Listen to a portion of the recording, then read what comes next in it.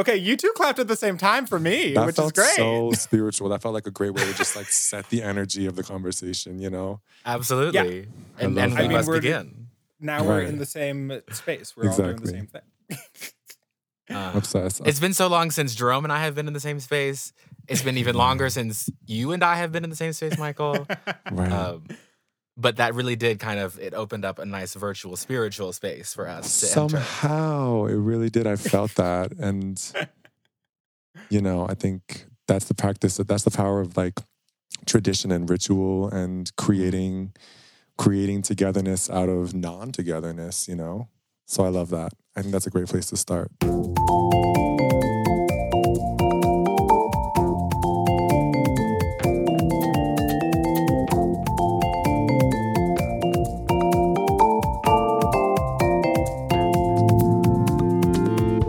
All right. Welcome back to We Love That. I'm Kenyon. And I'm Jerome, and hold on to your hats, darling dears. We've got a special guest. Oh, yes. Get ready to bloom. That's BLUME, like you and also what? Me. Thank you so much. Michael Bloom is here.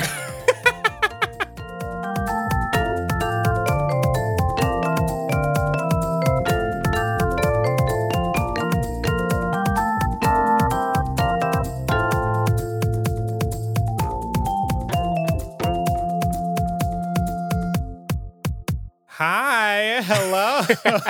Hello. Hello. Kenyon, we have a guest. I'm We have a special guest quite with us excited. today. I'm quite excited for today because we have a guest who many of you probably out there listening have heard of. I'm just gonna say that right off the bat. Singer, songwriter. Well, actually, let me not put names on you. Would you like to introduce yourself? Would you like to describe yourself here today? Oh gosh. I mean, just like as annoying as I'm already making fun of myself for saying this, but these days just human. I don't know, just like human / maybe Yeah. alien, but yeah, singer, songwriter, artist, human. Yeah, it's Michael Bloom. Yeah. I feel I am very much there with you in terms of like human, but like even that sometimes I'm like, is that I don't even know if that is the baseline. Like if we strip it all back, like there's something even more than that we strip it back to. Right. That's so true. Like, because I think, you know, while I am human now, I have been very much leaning into this energy of like, my humanity is temporary. Like I'm in this body, but it will end. And I really am trying to practice leaning into and understanding myself as endless, which you're right, Jerome. Humans aren't endless. Humans do end. So that's a great, damn, you got me already 1 minute into this podcast. I'm like, I'm human. You're like, is that really what you are though? Are you? But Right. let's question that. Let's dig into that a Right. little bit. You're right. Exactly. You know, I think I've been focused on being human because so much of what I think makes us human has been taken away from us, especially this year. Yeah. But even for the last, you know, 500 years or plus, you know, certainly since like the creation, the creation in quotes of, you know, the New World and the Western world and colonization and all that, I feel like, and the explosion of population, you know, that happened to Homo sapiens on this planet around 15, 16, 1700, you know, and I do wonder, have you guys read Sapiens? No, it's on my No. list to read. Okay, I read that during Kenyon's the reader. Okay. Well, let's I not read get that. too hasty. So I'm not a reader. I can't identify as a reader, but I did read Sapiens during the pandemic and it fucked me up.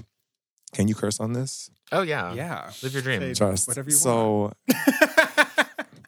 I don't know. I just feel like the biggest thing that I took away from Sapiens was the population of humans was kind of going along pretty steady for like Mm-hmm. tens of thousands, hundreds of thousands of years of Homo sapiens being around. And then like in the last 500 years, it has just exponentially increased. We are the virus, you know? And I go back to that a lot, like how just like our whole reality has shifted, our whole way that our brains are not caught up with what's happened. And Right. how do we address that? And do we need to address that? Or is this just, well, this is what it is now? Right. And for me, what I'm experiencing in this human body, knowing that I'm an endless energy, for me, I'm realizing that I do need to address that. There are needs that I have that society as it is now and how I've experienced the soup of it all. There are needs I have that have never been met. There are ideas of love and understanding and accountability that have never been met. And I think those are human things, and they make me feel good. And I'm trying to figure out how to cultivate them in my life while also being, competitive. Well, I don't even know if I want to be, that's the question. Can you be competitive on the market and let me make it an I statement. Can I be competitive and have peace? Because when competition is all you are, and then I got to this point where I'm like, and I know I'm rambling, but no, this is good. I got to this place where I realized in the last couple of years that everything about who I was about competition and winning and seeing that I'm getting not just a thumbs up from someone, but that I'm better than someone, that I got into Yale, that I got a blue check on Instagram, that I'm white, that I'm a man. It's a lot of the same, I think, structures function there too. And it's like, well, who are you when you're not better? It's that Maya Angelou quote. And I'm not even just saying this just about racial justice, though I do think it's at play there. Yeah. It's about humanity in general. Like and so that's where I am in my life. I'm trying to understand who I am. Well, first of all, I'm in the process of realizing I have no idea who the fuck I am, and coming to peace with that, and realizing that the project of my life, not the next 5 years, the project of my life is figuring out who I am. And that is the best way to heal myself, and that is the best way to heal, I believe, the earth and our community in general. So that's where I'm at, to be honest. Yeah. Whew. I saw this, Kennan's forward. I saw this tweet today that was saying, someone was saying, I not only am I not interested in climbing a ladder and becoming more powerful than others and telling other people what to do as part of my job, that is something that makes me unhappy.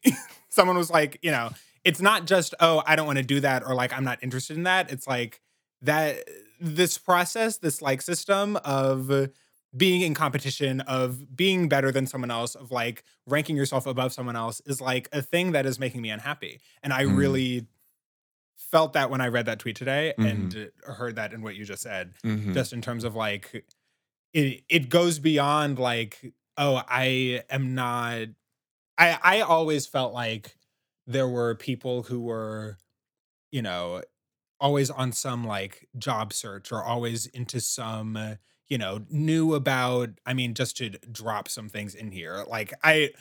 I looked up one day and all the people that I knew were oh yeah, I'm going into consulting. And I'm I don't know what that word means. Or oh, I'm going to go work at this bank. And I'm I literally don't know what that, what that means.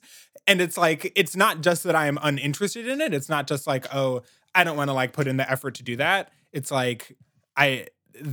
the idea of trying to parse that out and think about it makes me unhappy. That does not bring any joy to me, and that is what I want. I want the joy. But what's crazy is, at least in my experience, and I think in a lot of people's experience, we're taught somehow, or maybe even gaslit into believing that is the joy. That is the thing that fills you spiritually. That is the thing that makes you and makes you whole. For sure. Where did that totally break for you? It sounds like something totally broke open in the last season. It's funny you mentioned where did it totally break. There's a lot of answers to that. I think where that broke for me is there's a few places. I think this year, first and foremost, just of isolation and, literally watching the mechanisms of, capitalism and the world kind of grind to a halt, I think, caused the vast majority of us to slow down in some way or not and kind of reconsider and reevaluate. I think I've, for the last few years, probably been on my own journey with some of these questions. And I do think that just, my relationship with God, as my faith has grown stronger. Certainly some experiences I've had on psychedelics and plant medicines. When you talk about breakthroughs, but I think overall this type of healing that I think, because what I'm talking about for myself, frankly, is part of what I would consider healing. It's gradual, but yet, your question is good, Kenyon, because something has changed. I mean, I guess pandemic, but it was kind of happening before pandemic. I guess pandemic is kind of what brought it all out in all of us. For me personally, I think I've just kind of been, I'm 31. I'm reaching a point in my life where I've had some great experiences. I've had some wins. I've had some losses in the music industry. I'm kind of in it. I just left my record label. I'm thinking about my career in a new way. I'm strategizing. My sister's having a baby in a few weeks. My grandparents are all in their late 80s, early 90s. So I'm very much having this moment. And I think the other piece for me is I've been meditating, which we're going to talk about that too. And somehow all those pieces have come together in the last couple year and a half. And it has been a switch. It has been a big switch. Yeah. Yeah, definitely. I have to echo that this period of slowdown has caused a lot of things to come to the surface for me. But also that period of gradual shift. Sometimes, I don't know, I'm discovering that there are intentions that I've been holding on to for a while that have been working on me and just now flowering. And in your music, I often hear, you're someone who's searching, always discovering, always learning. And I feel like that's an intention that you've carried with you. And maybe that's just been working on you. And now it seems like a big shift, but it's also that gradual part. Yeah, I really appreciate that. I think you're totally right. And I think, you're right. It has been a long-term background energy of searching. But why did I want to search? And why do you guys want to search? And why don't more people want to search? So, well, now that's the question. I think that there's something about, and not to really delve off in a different direction, I think that they're we recently on the podcast were talking about misinformation and kind of distrust of experts and distrust of whatever. And I think that there is something really reassuring and honestly really adjacent to what we're talking about in terms of well, I just want to trust myself and not trust anybody else. And I think that there's something in how we're talking about it. It feels well, let me trust what feels good to me. And if something doesn't feel good, I don't, trust, get back into some of trusting your gut on that. But that there is a flip side of that is, shutting out the entire world, saying, I already know everything that I need to know. And my gut is everything that I need, and I don't need to develop that at all. Right. Versus the searching, the trying to learn more and take in more so that, you can actually kind of feel, oh, well, I trust this, or I trust these people, or I trust this kind of path, as opposed to I already have everything that I need to know, and I'm blocking out anything that is unlike, what I have already become familiar with. And a piece of what I'm hearing you say, and maybe it's going to tie it back to kind of what we were talking about before, is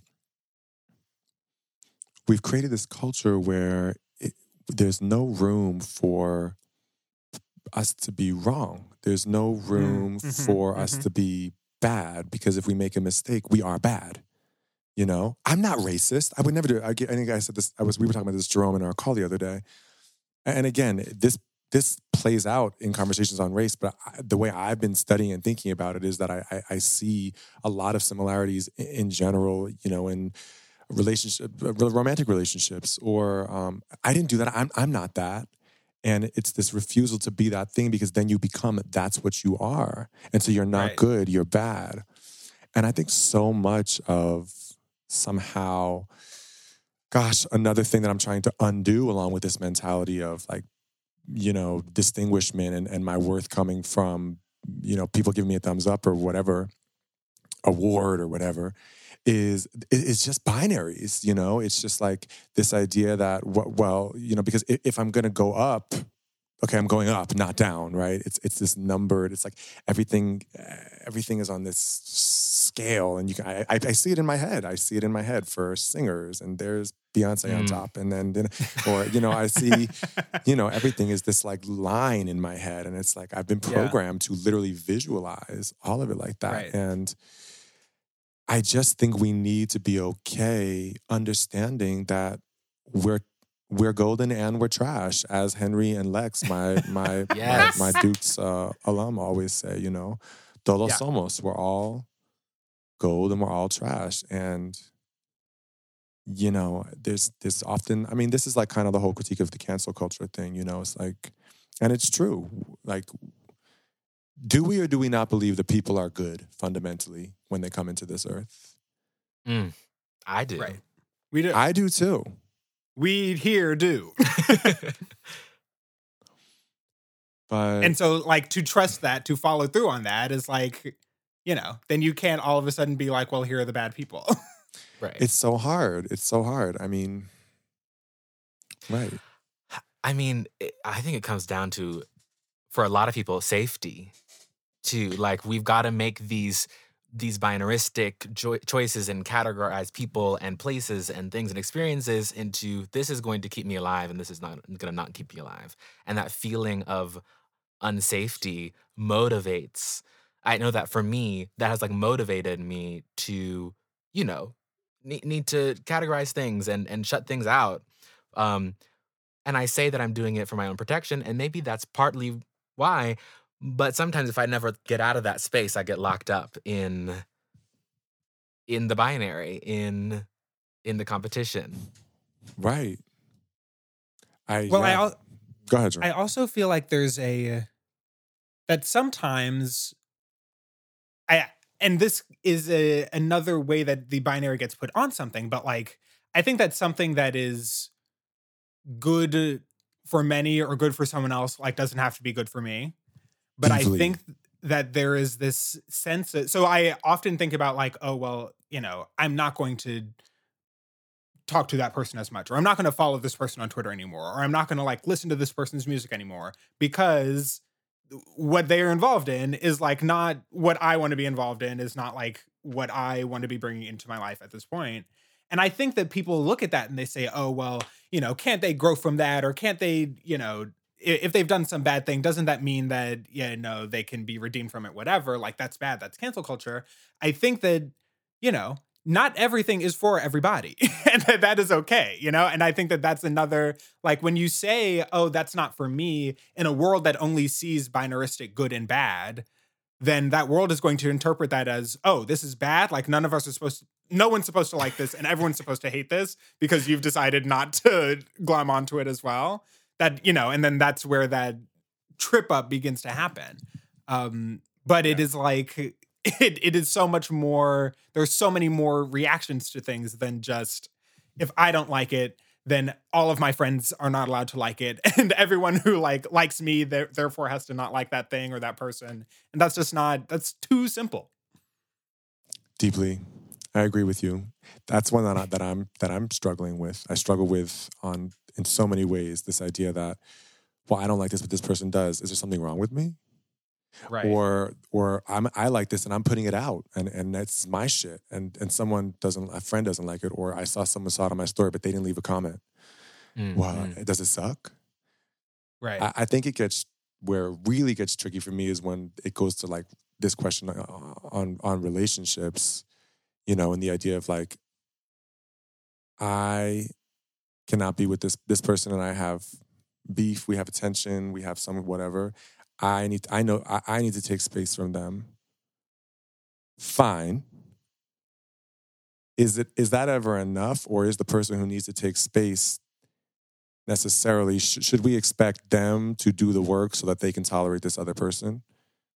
Should we be able to tolerate all of us?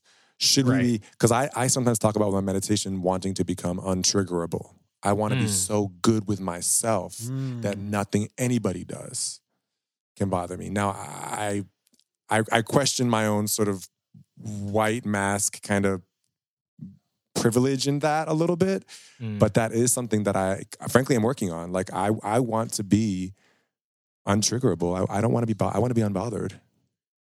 I want to not give a fuck. I want to be so good and so in love with myself that, you know, doesn't mean I want to be a dick, but does that make sense? I hear, yeah. When you talk about being untriggerable, I feel like I kind of love that in the language of, like, that's language of the day. Like, that's language of the now when people talk about being triggered.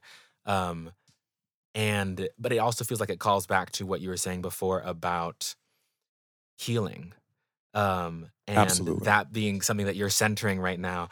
And I don't know how you're thinking about being untriggerable, but in my mind, I immediately connected those two things as being like, how can I get so good at and facile at healing when things do come, and maybe they don't, you know, trigger me, but maybe they do pass into me and there is something that needs to get worked out. But how do I get good at managing that, turning that around, passing that out of me?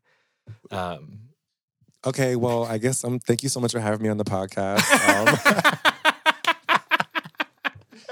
Literally, Kenyon, that was so beautifully said. Yes, I love how you just said that. I love that. No, that's what I'm working on. Exactly that. How do I practice healing so that I can heal more? There's so much. We all are so broken. We all need to heal so much, you know? So like, let's make that a center of what we're doing. And let's make space for that and resources for that. And hold space for each other to heal and like normalize healing. It's like, hey, you're fucked up. Duh. That's not the important part. Of course you're fucked up. We're all, duh. Right. Hello. Have you looked outside your window? So let's heal. It's really so simple is what's so crazy. But again, it comes back to this thing where we have created this myth that there's nothing wrong with me. Right. And it manifests all kinds of different ways. You know, I don't need therapy, stigma on therapy. You know, I'm not racist. You know, I would never, all of it. It's like, no, look around. Like, we're all part of this bigger context that is crumbling and sucks and is horrible. You personally are not the cause of it, but you're part of it. So let's all fix it.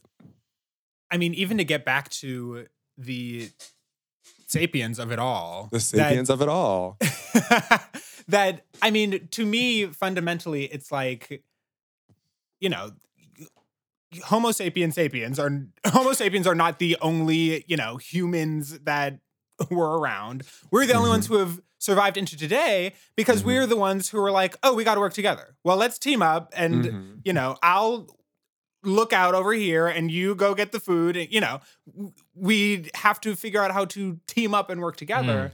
And so the idea that now anyone is like, oh, well, I'm the individual. Like, I only have to look out for myself and I can do it all myself and I don't need anybody's help. And I'm actually unaffected by the rest of the world. It's like, that doesn't even make sense. Like, where does that come from? Like, that, nothing about that is rooted in like how we as a species biologically like have gotten to this point. But also like nothing about that makes sense in the day to day. Right. It's not who we are. Right. Ooh. Yeah. I mean, in that way, I feel like I can speak for myself. I have lied about my own self to myself so many times about who I am and who I think I am. And I mean, talk about healing. The self-forgiveness process that I feel like I'm in right now, just forgiving myself for lying about who I really am, is tough and long. And maybe this is a transition into meditation, and that feels like a practice of making space, of centering healing, things that we've been talking about. I would love to hear what that has been like for you so far. Yeah. Well, I started meditating kind of maybe 2 or 3 years ago. I just started on Headspace and I did kind of a 10-day free trial thing. Sure.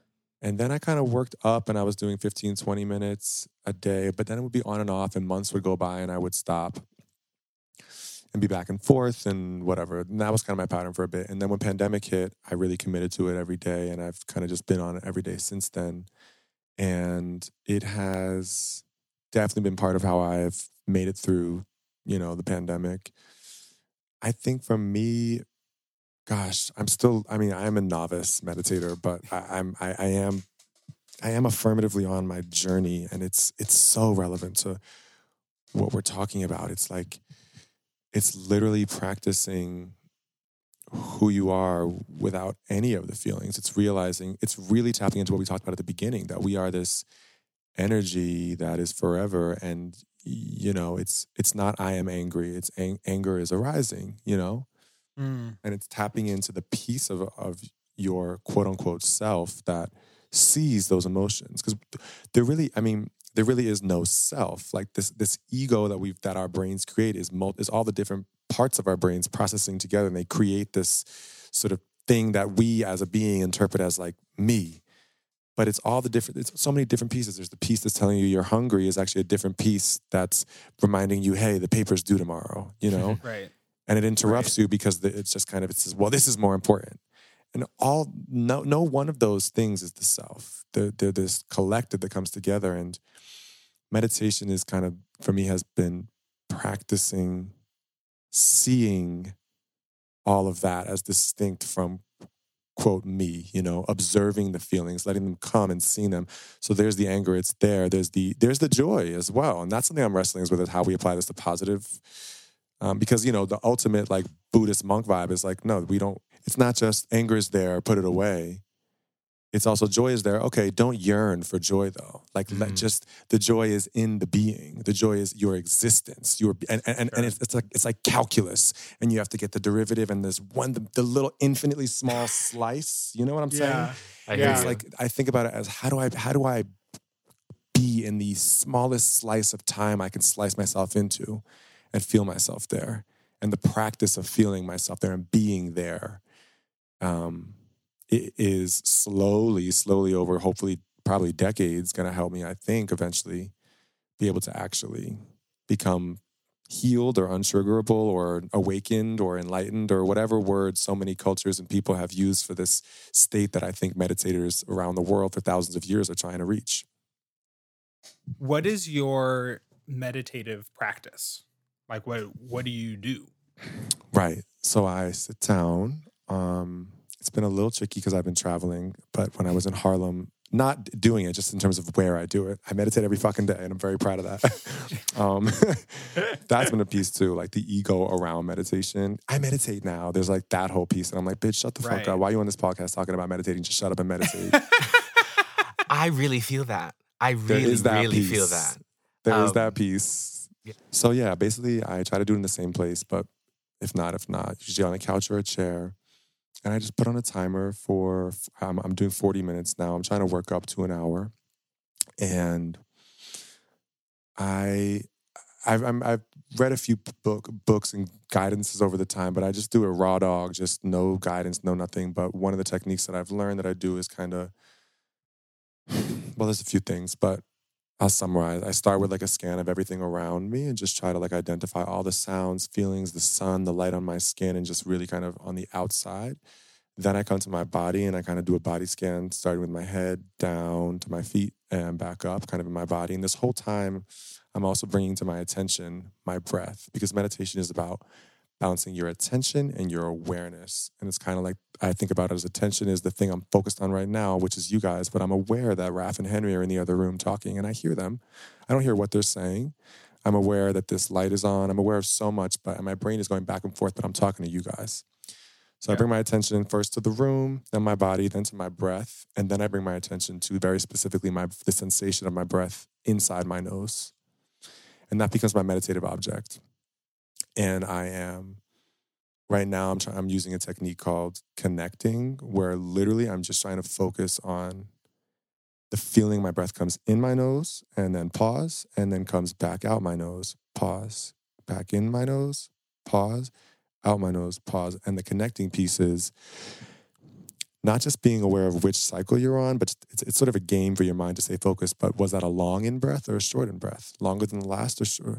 I had a long in breath now. Then I had a short pause on top, and then a really slow out breath. Then a long pause on the bottom. Now, inevitably, as I'm doing this, I'm thinking about whatever the fuck I'm thinking about. Sometimes it's what's called a subtle distraction, which is like it's there and I see it there, but I'm still in my breath. And it's kind of like how I'm talking to you guys, but I'm also making a beat on my knee right now. I can do both. My brain can go back and forth. But if it becomes a gross distraction, that's when it fully takes over. And I sort of, the breathing part goes to the back of my attention, of my awareness, or even totally fades away. And the moment I remember that I forgot, I bring my attention back.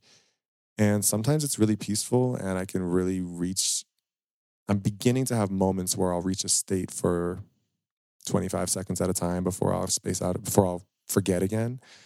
But in the moments when I'm focused on my breath and my nose, just the right amount, where I'm not gripping it and focused so much that if there was a fire burning behind me, I wouldn't even know. But I'm focused on it, but it's relaxed. And I'm also holding all the awareness of what's happening around me, and I'm also my body. It's like this perfect balance. It's kind of like vocal technique or bottoming. It's like you just have to let go just enough. It really is all the same. Meditation, singing, and bottoming are all the most spiritual things that I do. They're all the same for me. They're opening. They're your body, spirit. It's crazy. Moments though of that equilibrium are very powerful. But then I have fucking sits where like today I sat and I was absolutely could not quiet my mind. She was just chat, and that's okay. That's okay because it's about the sit. I'm rambling. No, that's so fascinating to hear about. Kenyon, I want to ask you, I want to put you on the spot a little bit because I know that you, yes, you, I know that y'all are the meditation girls. I am not the meditation girl on the podcast today. I want to know all about your practice. Do you have a practice? I do have a practice. And it was something that I kind of stumbled into. Meditation was always that thing, kind of very similar to what Michael just said. Always that thing that, like, you know, I've been like, oh, meditation, that's good for you. And, you know, I'll do that sometimes. And it became kind of like the panic button, like, ooh, it's finals and life is crazy. And I'm like going to break down, so let me go and meditate. And in the pandemic, more and more, I started to need that. And so at some point I was like, well, this is just going to be like brushing my teeth. This is going to be like eating breakfast. I'll just do this because it's part of staying healthy. And I kind of bounced around different apps for a while. And then now just putting a timer on and going. Raw dog is what I call that. Absolutely. And it was at that point that I actually messaged you, Michael. I have no idea if you remember this. Yes, about the book that I got. Yes. So I'm now reading that same book, The Mind Illuminated. Girl. Yes. Girl, how was your experience? Wait. How was your... Okay, so I'm still reading it, girl. I'm taking it slow because I'm on stage... I just read stage 4, but I'm really stage 3, I think. Like... I'm out here in 2. How do you really know what stage you're at? What is the book? What book is it? No, actually, Michael and I just took the podcast. We're running Peace to Run. Sorry. I'm in the dust. It's this book called The Mind Illuminated. And I literally ran across it in Michael's Instagram story one day. And I was like, this is about meditation and I like it. So I have to start reading it.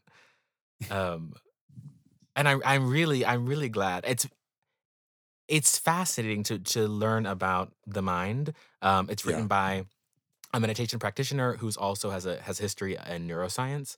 So it's kind of like giving different sides of the same coin of consciousness. It's fascinating and it's also frustrating realizing that I know so little about this thing that is me. And that, you know, not that this is the end all be all book, but just that, like, why don't, like, in school, how come I don't learn about, like, awareness? Like, how come I don't learn about, like, focus? Meditation should be required in U.S. curriculum starting at age 5. Like across the board, every school, every American, every student across the world should be meditating from the time that we would have peace. We would have a different society. Yeah. Yeah, I just feel like I'm learning about, like, me, like we've been saying this entire time, like me just being, this is a way to connect to that. And I'm like, oh, well, how come it took me 24 years to start learning about this thing that I've been all this time? What?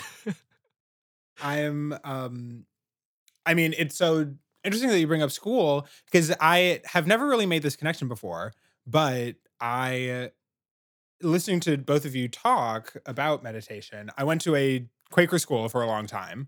And in Quakerism, they have a thing called meeting for worship, where instead of, it is a Christian denomination, but instead of like you go and there is a preacher who gives a sermon, and you read from the Bible and you sing hymns, whatever, you sit together in silence. And as people feel moved to speak, they will stand up and share.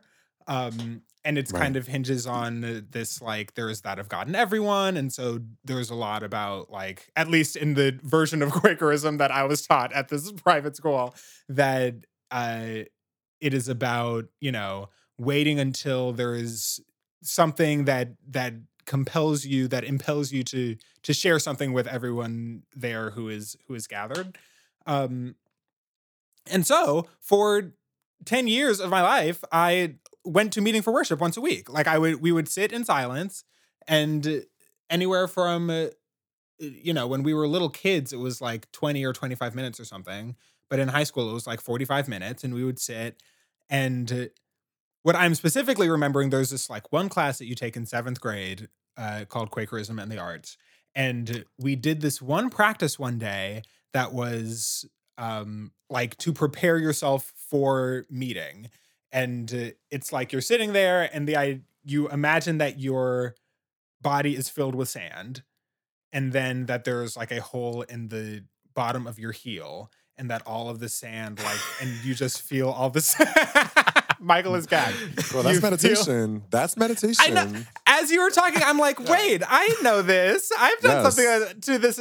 So just for I am. Shout out to the Quakers. Absolutely. Shout out to the Quakers. I'm thinking about just like, having had all, and it's something that like I have always wanted to go back, like that it both is this like inward experience of, okay, how do I like pay attention to what I'm thinking about? And it was this great time to like, of course, when you're in high school, it's like, God, I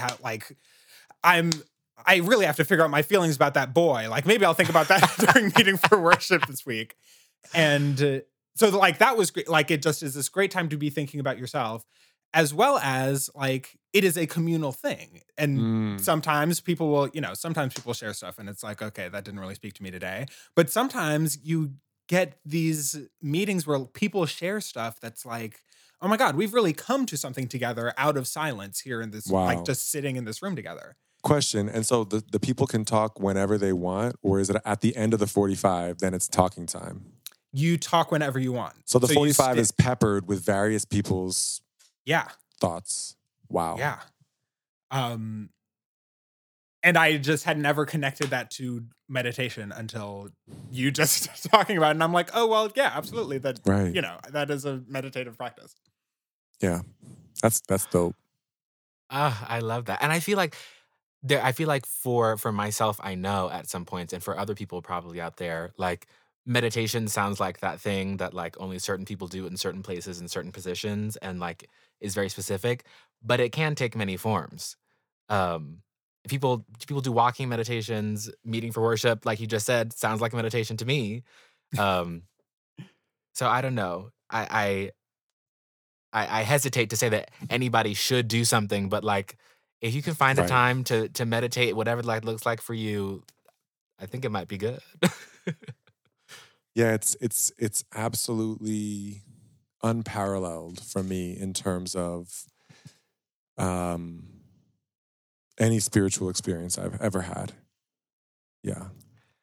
I had a very, very beautiful and intense mushroom trip in October, at which point I had been meditating every day for more than 6 months, since the pandemic started, I guess. And the trip was really beautiful and really grounding and really a reminder of my mortality and my death, which is something I'm thinking a lot about in terms of all these conversations in my decaying, beautiful, living body.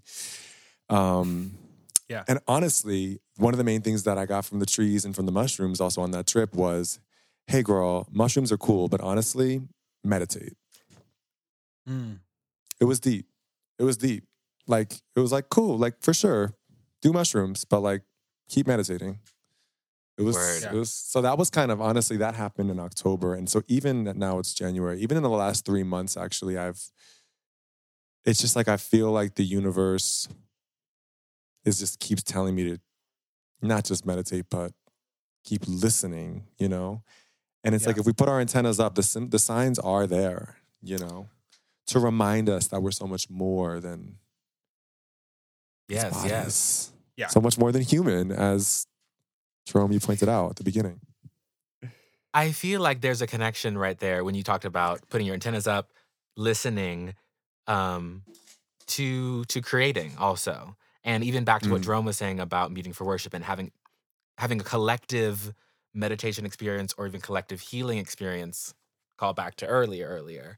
And when people volunteer what they are hearing inside as an expression of themselves, like, is that creating? And I don't know, how does this filter into your creative process? Yeah, and it's willing to be and it's willing to be vulnerable, and it's the same thing we're talking about with the people that are unwilling to, you know, admit that they did something wrong. You know, it's because I'll tell you one thing: those people probably aren't the people who are making the dopest art. You know, like you know what I mean. It's all the same. It's the willingness to be vulnerable. It's the willingness to see that you are fucked up, and also infinitely beautiful, and also infinite, and also unknowable and endless, and unlike anything any human has ever been, ever. Yeah. And it's scary and it's overwhelming. And so people don't want to do that shit. And sometimes I don't want to do that shit. And that's the practice. And I do think, to answer your question a bit more specifically, Kenyon, creating to me is a meditation, but it is a different kind of meditation. There's something about, I've never said this before. I'm thinking this out loud. There's something about when I create, at once I do feel that it's like God coming through me, but like, at least so far, I feel like my ego is involved in my creations. And maybe, wow, I'm really discovering this as I say this out loud. Maybe I want to be working on art and in my creative work in a more meditative way where I am less removed. I, in quotes, myself is less removed, because meditation feels very much about removing myself. Meditation feels like I'm trying to avoid ego. I'm trying to, you know, remove myself, not remove myself, but understand myself as separate from all the bullshit of the world. And it's hard for me to separate my art from the bullshit of the world.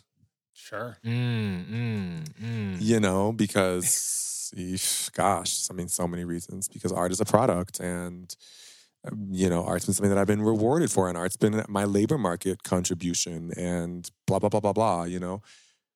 So what I'm realizing in this moment, actually, is I want my creative project process to be more meditative, I think. Sure. Yeah, I mean, I've been thinking a lot about music in particular, but art in general, that there is no music that is not cultural. Like, there's no music that does not have its own, you know, extremely specific context and place that it is born out of. And, you know, as much as we want to think that everything is like an aesthetic choice, that is not the only thing that's true. I think that's, you know, part of what is true. But like any instrument or lyrical choice or, you know, language choice or mixing or recording, all of that comes out of like it, you know, where are you and who are you and who's listening to this and how are they listening to this and how are you putting it together? And that all, you know, is intensely grounded in that, like, that is all corporeal, that is all physical, that's all grounded in the world that we live in. And so trying to think about, you know, it's that thing of you can try to escape that and be like, this has nothing to do with anything that's happening in the world. It's totally separate. Or you can do the opposite and say, well, let's investigate all the ways that it actually is, so that none of it is like, I'm not accidentally bringing anything else in here. Or like, if I am bringing anything else into this, that I know that I'm doing it, or I'm trying to know that I'm doing it. But yeah, that I think that with music that people, I mean, I'm sure this is true for all types of art. I just happen to think a lot about music, that I think that people really try to say, there's a lot of talk about, oh, well, music is universal and it's the universal language. Oh, well, everyone gets it in the same way. You can play the same song for anybody around the world and they're all going to get it. And I've been listening particular to these music documentaries where people will be like, this Stevie Wonder song is amazing. And I bet even Johann Sebastian Bach would agree. And it's like, would he? And also, who cares? Like, what does that have to do with anything? Literally. But it's like, it is not universal. It is extremely specific. And we shouldn't try to take that away from it. Right. And that isn't, that doesn't make it bad. That doesn't make it worse that it's grounded in the world that we live in. But it gets tricky because it's grounded it's grounded in the fucked up world that we live in and the unjust world that we live in. And yeah, I mean, I think one of the things I continue to struggle with, though I think I've really been trying to cultivate clarity on this, is like, should white people make art to be put on the marketplace? Or at all. And I'm at a yes on that question. I do think white people should make art if they want to make art. But, that's sort of one extreme example of that question. It's like, especially music, especially just like as a, person who makes pop and R&B music, everything I make is Black. You know what I mean? It's also me, and it comes through me. It's like deeply me, but that then raises the question, who is me? I thought I said there's no self, Sure. So I don't know. I on that mushroom trip that I had in October, I had a very wonderful moment that I think is relevant to what we're talking about, a clarifying moment where I was in the woods and I was looking at these trees and I loved the trees and I was talking to them, they were talking to me, and I was having all these thoughts and I wanted to write them down. And I had this impulse to run into the house I was staying at, which was not maybe a minute and a half away, to grab my notebook. And I said to myself, well, Michael, why do you want to get the notebook? Why can't you just be here? Why can't you just be here and experience this moment with the trees? You just want to get the notebook because Henry and Tori are in the yard and you're going to walk past them in the yard on your way to their house and they're going to say, where are you going, Michael? And you're going to say, I'm going inside to get the notebook. And you're going to think to yourself, yeah, because I'm an artist and I do mushrooms and get my notebook and write down my thoughts. And do you even want to get the notebook? And you just want to later on do a post on Instagram so you can fucking write, oh, here are thoughts I wrote down in the woods while I was... It's endless. The analysis is endless.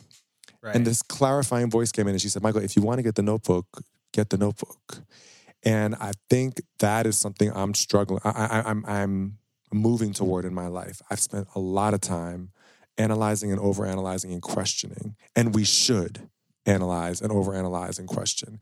And also there needs to be a balance between that analysis and just leading with good faith. And being in the moment. Because there is some dissonance between being in the moment and analysis.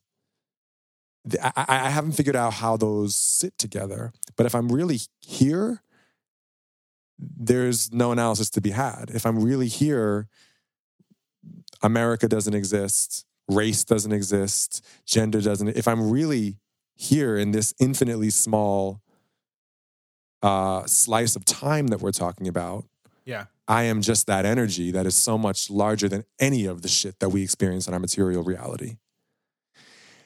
Yeah, I've been thinking a lot this week about diversity, equity, and inclusion. And that, I work at a private school, and at a private school, a lot of that gets boiled into like, well, here are the quotas and here are the numbers and like, here's how we're going to make sure that we're doing a good job. And like, we have to hire this number of faculty and we have to program this number of artists, composers that are not, dead white men, et cetera, down the line. And we come up with all of these numbers. And that's, like you just said, it's good to analyze. It's good to say, okay, well, how do we know that we're doing the right thing? And how can we check up on that? And how do we keep up with ourselves? But that the goal is not to say, the goal is not to say, well, look, we did it. Or, well, look, we hit the number. Or we thought about the numbers a lot. Or we came up with all this stuff. Like, the goal is something totally different. And we have come up with like markers to get to that goal. But the point of it isn't the markers. The point of it is that we get to be in that moment where it's like, oh, great, we finally don't, all that other stuff finally is out of the way. And I think that we get so caught up in the world of analysis. I think as we were talking before about like, the types of worlds that we have inhabited where like competition is really important and is supposed to be a thing that you really care about. We get really caught up in those, material, tangible, numerical, whatever. And that is not the point. The point is something else. Right.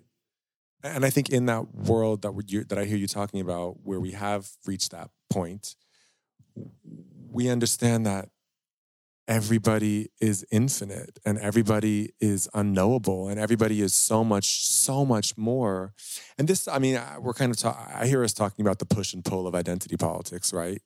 Like, we need identity politics, of course, but also, bitch, like, all of us are so much more than like race, ethnicity, well, fill in your blanks. Like, bitch, I'm a whole ass human. Like, I'm infinite. I am unknowable. I am literally a galaxy of stars. And so are you. And so is everybody. Like, it's overwhelming. And that's why we don't want to talk about it, because it's so much, but it's also so peaceful if we just allow ourselves to be. I think. I love this moment that we've got going on here. I just have to say. It's so beautiful. It's so beautiful. Michael, I want to ask you a little bit about, and you were kind of getting into this, and to use this as a way to segue into talking a little bit more about music. But I am interested in, you make a lot of pop and R&B. I'm interested in how you found yourself making that kind of music. Where does that come from? I don't think that a lot of, take this as you will. I don't think a lot of people would look at you and see you on paper and think the type of music that you make. As in, like, oh, this Yale grad and whiff and poof or whatever, and think and match that to if they just heard the music that you make. And so I would love to hear about what is that origin story like? Yeah. Well, I guess I don't even know what kind of music. I know I said pop and R&B earlier, so I don't know if you were quoting me. I did say that. I don't even know that I would say I make pop and R&B music. I don't know what kind of music I make anymore, especially like the new stuff that I'm putting out is such a range. But yeah, it all is in the American pop, umbrella. Sure. Which, gosh, just comes from just my life, I guess, of influences. I mean, growing up, when I was like 11 or 12, I discovered Stevie Wonder and Aretha Franklin, really, like specifically the two of them. And I listened to all of their stuff and bought all their records. And from that, I kind of expanded into the world of especially a lot of like late 60s, early 70s soul music and also gospel music. From that time, there was just like a vibe in that time of sort of, music of my mind and Aretha's Amazing Grace album was the same year. I think those are both 1972. Like, there was something happening. I mean, Vietnam, there was like a whole hippie and consciousness, kind of not unlike the time we're having right now. Yeah. Anyways, and from there, I don't know, just like being a kid, being a 90s kid, pop music and then a cappella. I feel like all the influences and have just kind of coalesced into some kind of weird pop, soul, electronic, Jewish, gay ass, queer, self-conscious, piano, sometimes driven, hip. Sometimes we might have a little trap in there. I don't know, Word. I'm the worst at answering like what kind of music I make. That was a bad answer. No, that was a good answer. And that question, I know this is not what That Jerome wasn't the asked, but question. That wasn't but the question. that question of like, what kind of music do you make? When people Right. ask me, I'm like, I don't even know. I don't, right. What is a genre? What is a like? Huh? Right. But I was really interested when you were talking about your early, like picking up Stevie Wonder and Aretha Franklin specifically, and being like, I gotta know more. Let me go out and buy the rest. What is that? I don't know. What are those early experiences for It's you with like creativity in that realm? I mean, honestly, I would have to thank God for that moment, because I do feel that is God, and that is like just like being fucking 12 and hearing Aretha, you know, sing like that, and just being like, fuck, like what is this? That was, you know, that was an early meditation. That was an early spiritual. That was, and I don't know what that is, and I don't know how to explain that sound comes through the headphones to my little gay ass, you know. I mean, I do think, you know, there is like the identity analysis of it all, which I'm not that interested in, which is like white gays love black queens because they're undeniably the quote strongest, which is, you know, loaded and fucked up too. But I do think there is that dynamic at play. Like I think something about that. But I think what's more interesting, and what's probably even the bigger piece, is God somehow. I mean, just those recordings just exposed me to I want to just that feeling of feeling human and feeling connected, and you know, and I sang and played piano at the time, and I wanted to make that. I wanted to create more of that feeling, you know, and I could, or I thought I could. You know, I was like 13, like trying to sing like Aretha Franklin, you know, and yeah, I don't know. It's weird. I don't really understand that. It wasn't in my house. My dad loves opera. My mom listens to like, but I think a lot of, I mean, not the, I mean, because what we're talking about here is the racial piece, right? Like why this, why, I think a lot of white people are drawn to specifically like soulful music because it's just the shit, you know? It's just, it really is. And by the shit, I mean God, you know? But then later, like rock and roll and all kinds of folk music and Jewish music too, like kind of over the last few years, I feel like has been more of an influence too. Sure.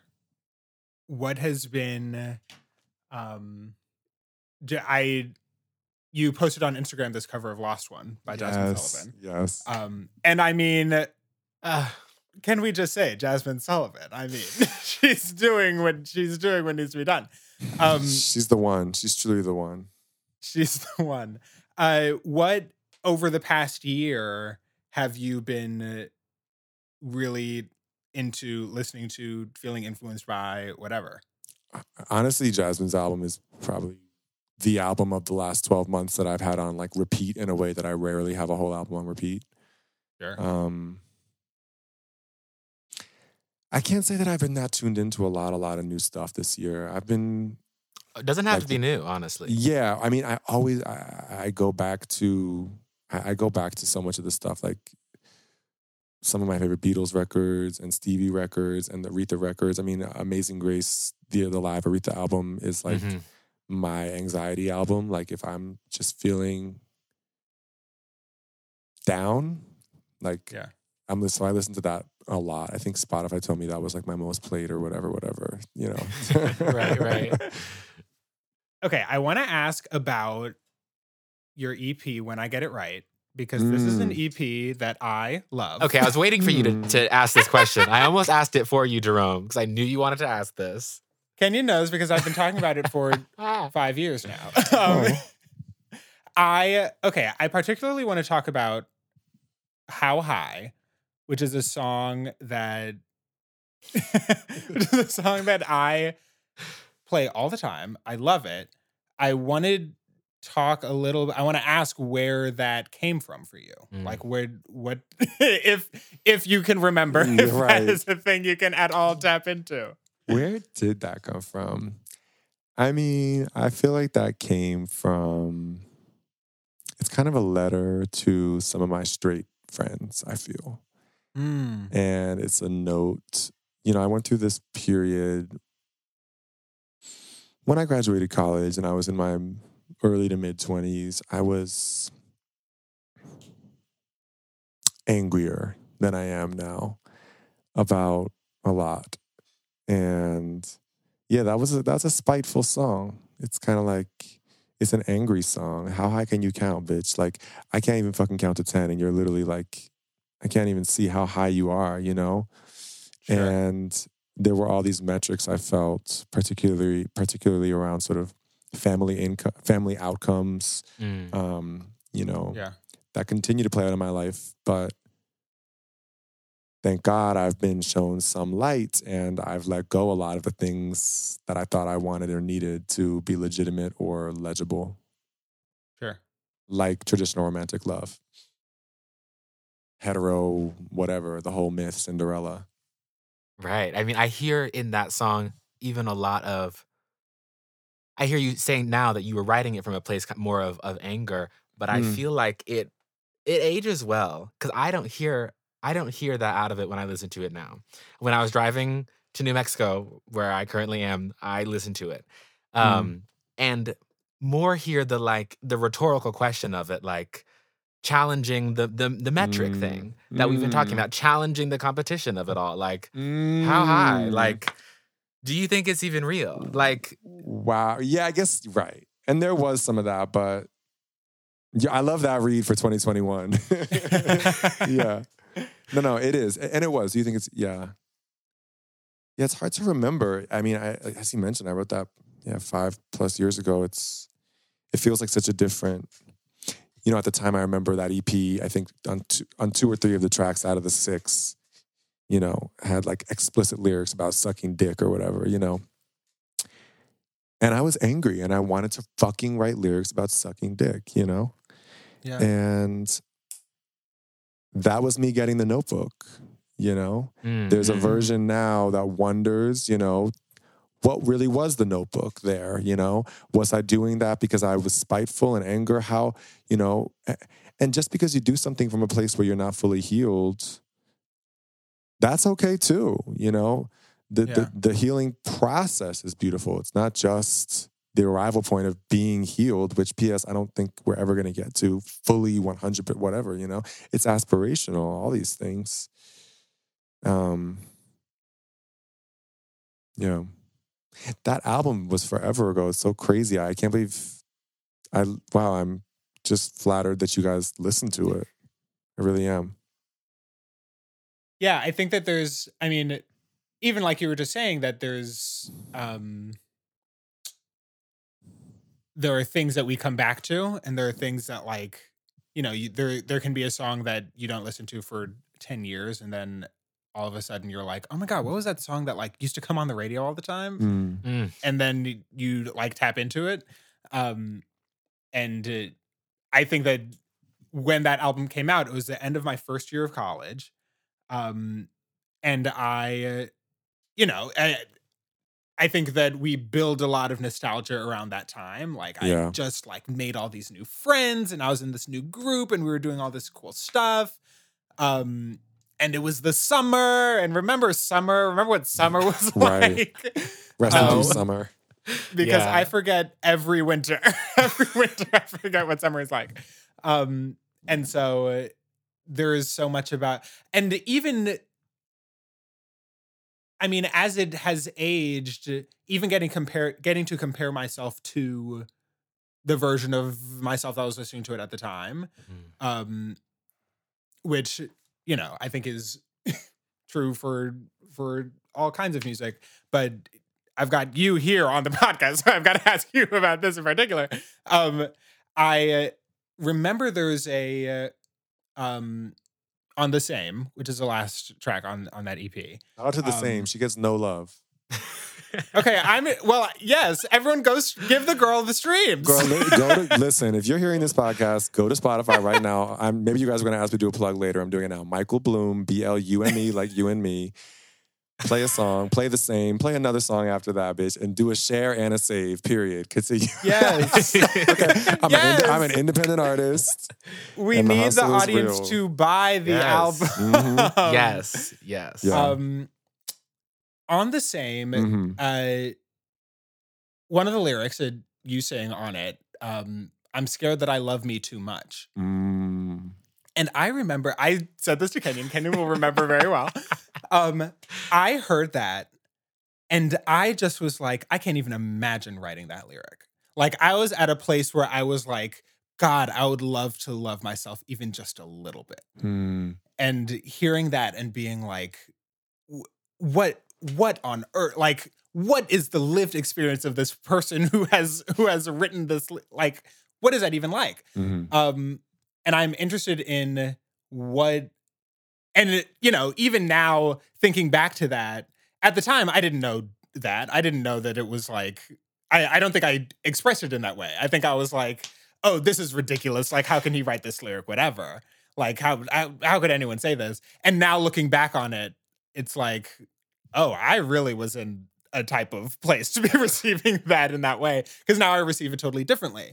How do you remember writing that? Do you remember what you were trying to do? I do. In that, and how does that compare to how you feel about it now? And I think it ties, this question is so relevant to everything we're talking about, I think. I think that was an early piece of this voice that has now, 5-6 years later, maybe even 7 years later, I don't know when I wrote that, become distilled into,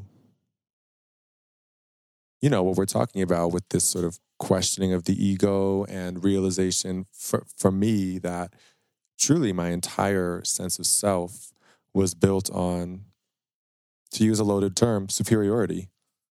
Whether it was getting into the superior college or getting into the superior a cappella group, or any number of other ways in which I saw myself as somehow ranked above, consciously and subconsciously.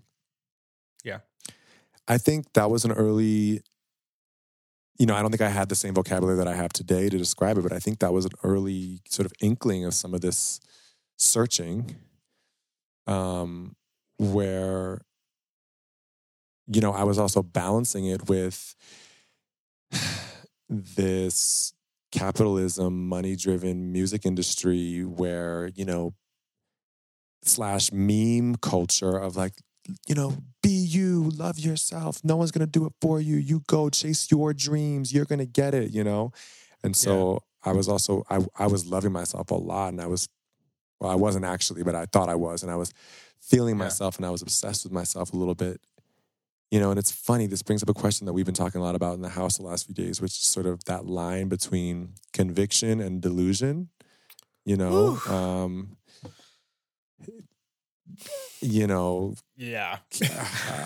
Trump, Kanye,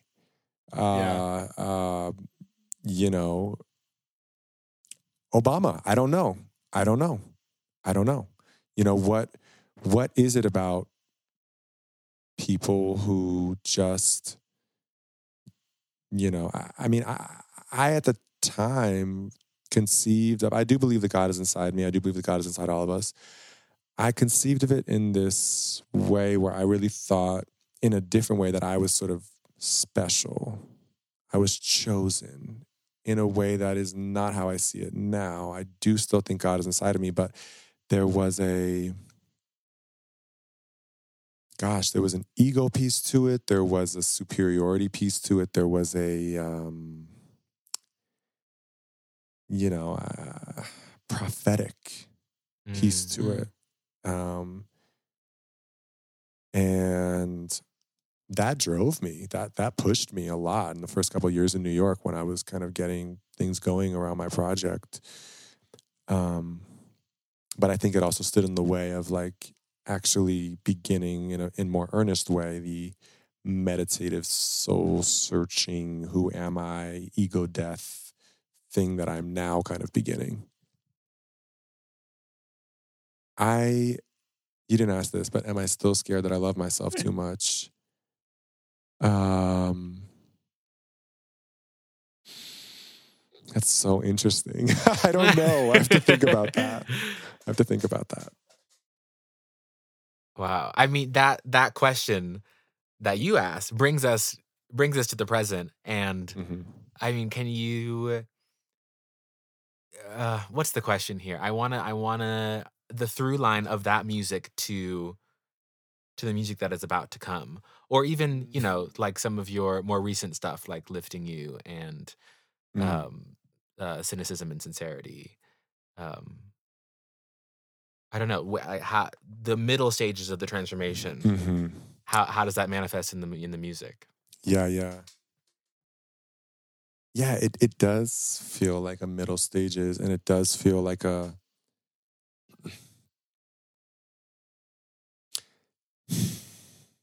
there was more self-awareness and perhaps more self-consciousness, which we also have been talking a lot about, the sometimes frustration or even tragedy of the self-consciousness that comes with self-awareness, Mm. Somehow the more I get to know myself, I don't feel as sort of fearless and do whatever and give no fucks. It's like, no, bitch, like, don't take up too much space. Like, be respectful. Like, you're not special, but I am also special. And that's the equilibrium. That's the meditation right there. It's like understanding that I am all those things, infinite, unknowable, but also, dude, you're just one fucking person. Chill. To answer your question more specifically, I think that, that was just like a middle part of it, cynicism and sincerity. It was me beginning to understand multiplicity and beginning to understand that there is not an answer, and beginning to understand that I don't know who I am and be okay with that. Yeah. What do you touched on this a little bit when we were talking about meditation, but what is the music that you're interested in making next? Like, what is...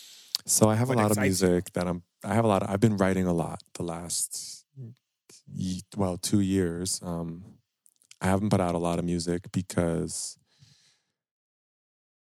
it's been basically I recently left my label, and I wasn't able to put out as much music as I wanted with them. And so I'm putting out a bunch of new stuff, and I'm very excited about it. And I don't want to give too much away, but definitely a lot of this conversation we're having today is what my music is about, what this stuff is about.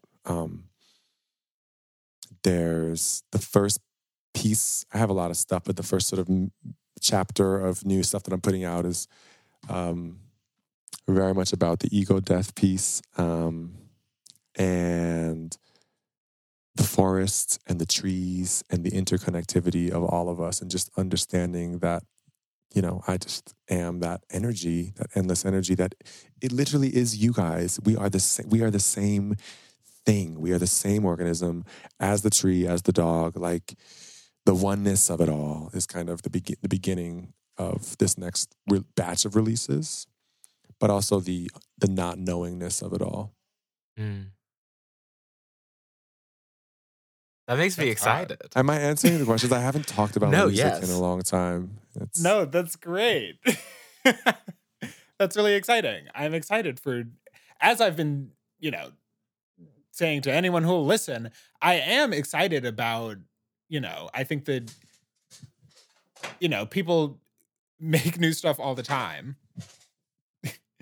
And that, but I'm excited about the new stuff that is going to come out of this year that has been so different, that has really, been a catalyst for or inspired people for the first time or whatever to be thinking about themselves and what they create and how they create in a new way. In many ways, forced them into doing that because, it has interrupted all the other things that we're used to.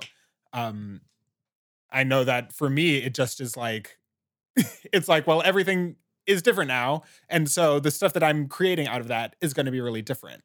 Yeah. And I just am excited to hear what that means for the next 2, 3, 5, 10 years. Yeah, me too. One lyric comes to mind of a new song that I'll share with you guys, which is, it feels relevant to our convo today. I'm curious what you make of it. There is no growing without hurting. There's no loving without burning.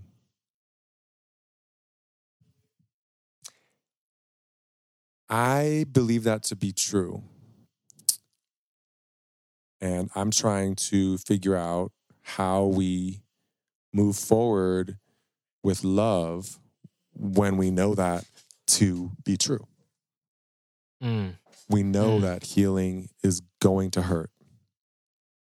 And I know that I'm going to hurt people. Yeah. I've hurt people, and I'm going to continue to hurt people. And people are going to hurt me. And that's something that I'm wrestling with. Because it is sad. But also something peaceful in it. And there's a lot to I feel like I'm wrapping my hands around a really big thing there. At least the way I interacted with the lyric, it feels very I see the nature parallels in my mind, like as like trauma on trees is both a sign of trauma but also of growth.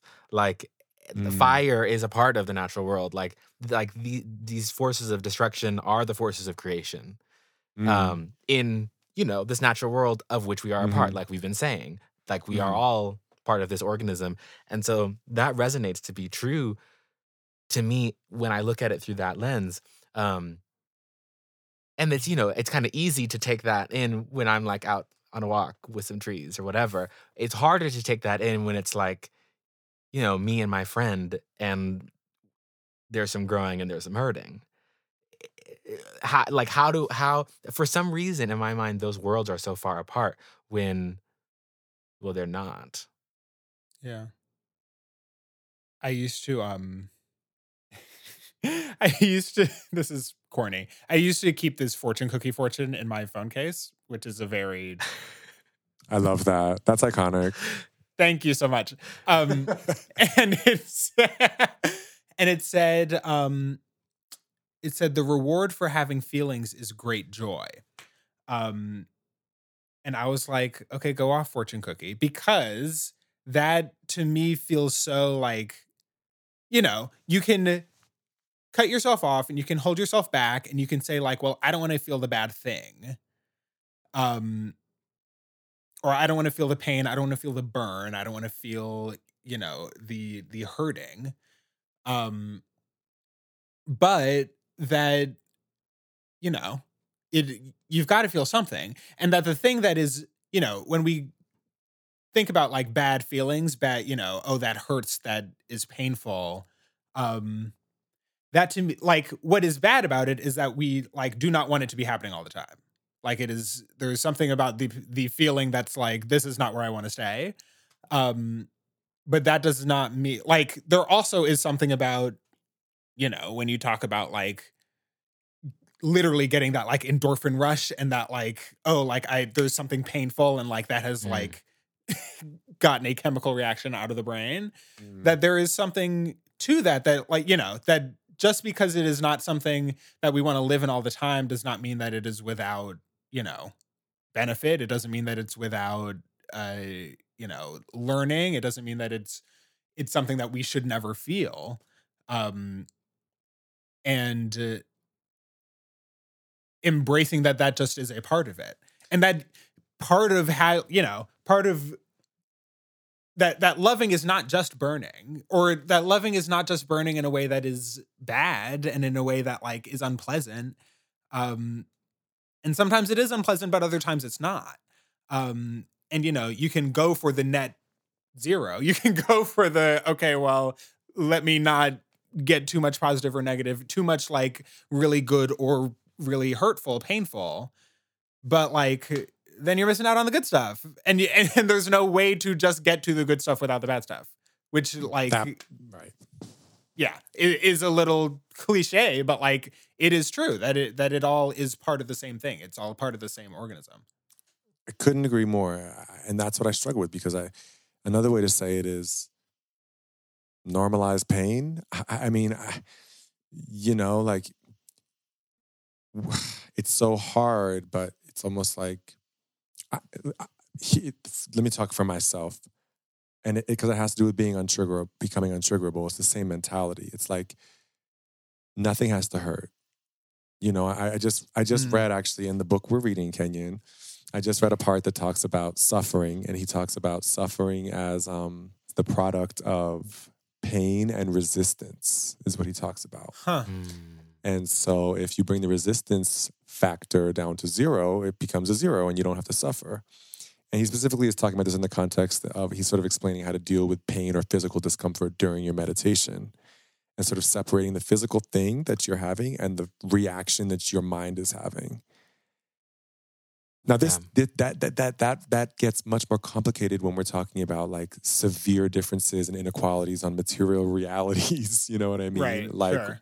oh, just like stop resisting the fact that you have no food. Like, well, you know, I mean, and I think that points to what you mentioned earlier about safety, Kenyon, is kind of the same the idea. That said, and I do think this is a privilege, that I am at a place where I am trying to get my resistance down to a 0. And that is my ability to arrive where I've arrived is absolutely inextricably linked to my privilege. Word. And here I am trying to Yeah. suffer less. And I believe that my reduced suffering will reduce suffering in the world. Yeah. I mean, it does. Because here you are in the world. I think so. To put it in conversation with that idea of like, you know, there are types of suffering that are very different, that, you know, not all, I think that it illuminates that not all suffering is the same, and that a lot of the things that we call suffering, or that we're used to like paying a lot of attention to as suffering, is like, oh no, we can deal with this in a different way. Like, this is a different type of problem at a different level of urgency, at a different, you know, this is a different thing than, you know, other types of, you know, inequality, inequity, you know, systemic issues that people have to face. Well, yeah. I mean, I very much feel like systems of oppression are displaced sufferings of those in power onto those not in power. And the privilege is the fact that you can think that you are displacing that suffering. It's still happening. Well, and I'm not sure if this is what you're saying, but this is maybe controversial, but I think the people who are in power are suffering. I think Donald Trump is suffering. Yes. I'm I think right white there with people you. I think white people are suffering. I think men are suffering. It is fucking hard though, right? Because the social justice person inside of me says, bitch, shut the fuck up. White people are not suffering. You know what I mean? Like talk to me about white people suffering when there's access to school and clean water and healthcare and jobs, etc. I very much, that's exactly what I was trying to get towards with the displacement of suffering, because like, yeah, when I look at you called out Donald Trump. Yeah, I'm like, I feel like I'm looking at someone who is suffering, and the way that he is choosing to deal with it is by externalizing that, and that becomes oppression, you know? Right. And so it's like, yes, we do actually have to look at these material sufferings of the poor and the marginalized, but when we do, we find that the problem is back with those in power, and that the healing actually must take place for them, because I mean, Black people have a rich tradition of healing their own selves from this displaced suffering, which is found in the music that you love, right? Like, this music, gospel, soul, comes out of, it's that alchemy. Yeah. And I just went on a little tangent there at the end, but No. Yes to all. It's very much that thing of when someone is like, oh, well, you know, you shouldn't wear that because for whatever reason. And you're kind of like, oh, well, why shouldn't that person wear that? And they're like, well, I couldn't wear that. Like, if I wanted to wear that, I wouldn't be able to. And it's like, wait. Like, so you're saying because you're having a bad time, because you can't do the thing that you want to do, that someone else also cannot do that. Like, that literally is, you know, I am suffering, and therefore other people must also suffer as I suffer. Hemi and I have another mantra we've been kind of joking and using a lot, which I love, which is, I'm annoyed with you and it's my problem. You know, like. Yeah. And it really is that way. Yeah. It really is often that way. Yeah. when it's like you are pissing me off and that's something that I have to figure out. It has nothing to do with you. Right. Wow, that's responsibility. That's That one? yeah. Yeah. Showing up to It's your own version, life. Yeah. Right. And it's again around, for me, how my healing is like becoming untriggerable. Like, I'm annoyed with you, that's my problem. I want to make myself not annoyable. Mm-hmm. You know? It's hard though, because then what if that person keeps annoying you? And at a certain point, you gotta have. I also like boundaries are good things. I do think. For sure. Yeah. For sure. Well, this has just been absolutely fantastic. Oh, you guys, this is so fun. I feel like I could go in a million directions. I feel we could chat all night. Yeah. I mean, yes, there's much that has been left untouched, but maybe that just means that another time down the road. Another time shall be had. Yeah. Absolutely. Queer. I mean, yeah. I want to. I know. We haven't even talked. You talked about gay shit. Like. Yeah. What? Tell us something gay. Tell us something really gay right now. Oh my God. The thing that comes to mind, I cannot tell you until we stop recording. Brilliant. Gosh, I don't even know. As the great Brandy once said on 106 in Park, we need the audience to buy the album, which means go find Michael on your favorite streaming platform. Give him a stream, give him a save. Because the music is good. As I said, I've been listening this whole time. I never stopped. Yes. Thank you. And also give him a follow at, what's your Instagram? M Bloom Music. And it's Brilliant. BLUME, like you and me. I love that. Yeah. I used to tell people Judy Bloom was my aunt. I'll count that as the gay shit. That's a gay shit. Right. So funny. Yeah, I don't know, guys. Like I feel like my wrap up is just to anyone who's listening, take a breath, be here right now, wherever you are. Feel your breath in your body. You know, it's an endless energy. Your body is not you. Your trauma is not you. Your fears are not you. You are more than any of us can even fully understand, and find joy in the awe that you should bring yourself, because you're awesome. Thank you guys so much for coming out. It's been a pleasure to be here. That's excellent. You're awesome. Absolutely. Awesome is it? We could have a whole podcast about the word awesome, which is one of my favorite words. We love that you love, we love that. This podcast is brought to you by Jerome, that's me, and Kenyon, that's him. With music by Sophia Campoamor and art by Griffin Keller. Drop us a line at welovethatpodcast@gmail.com. Bye.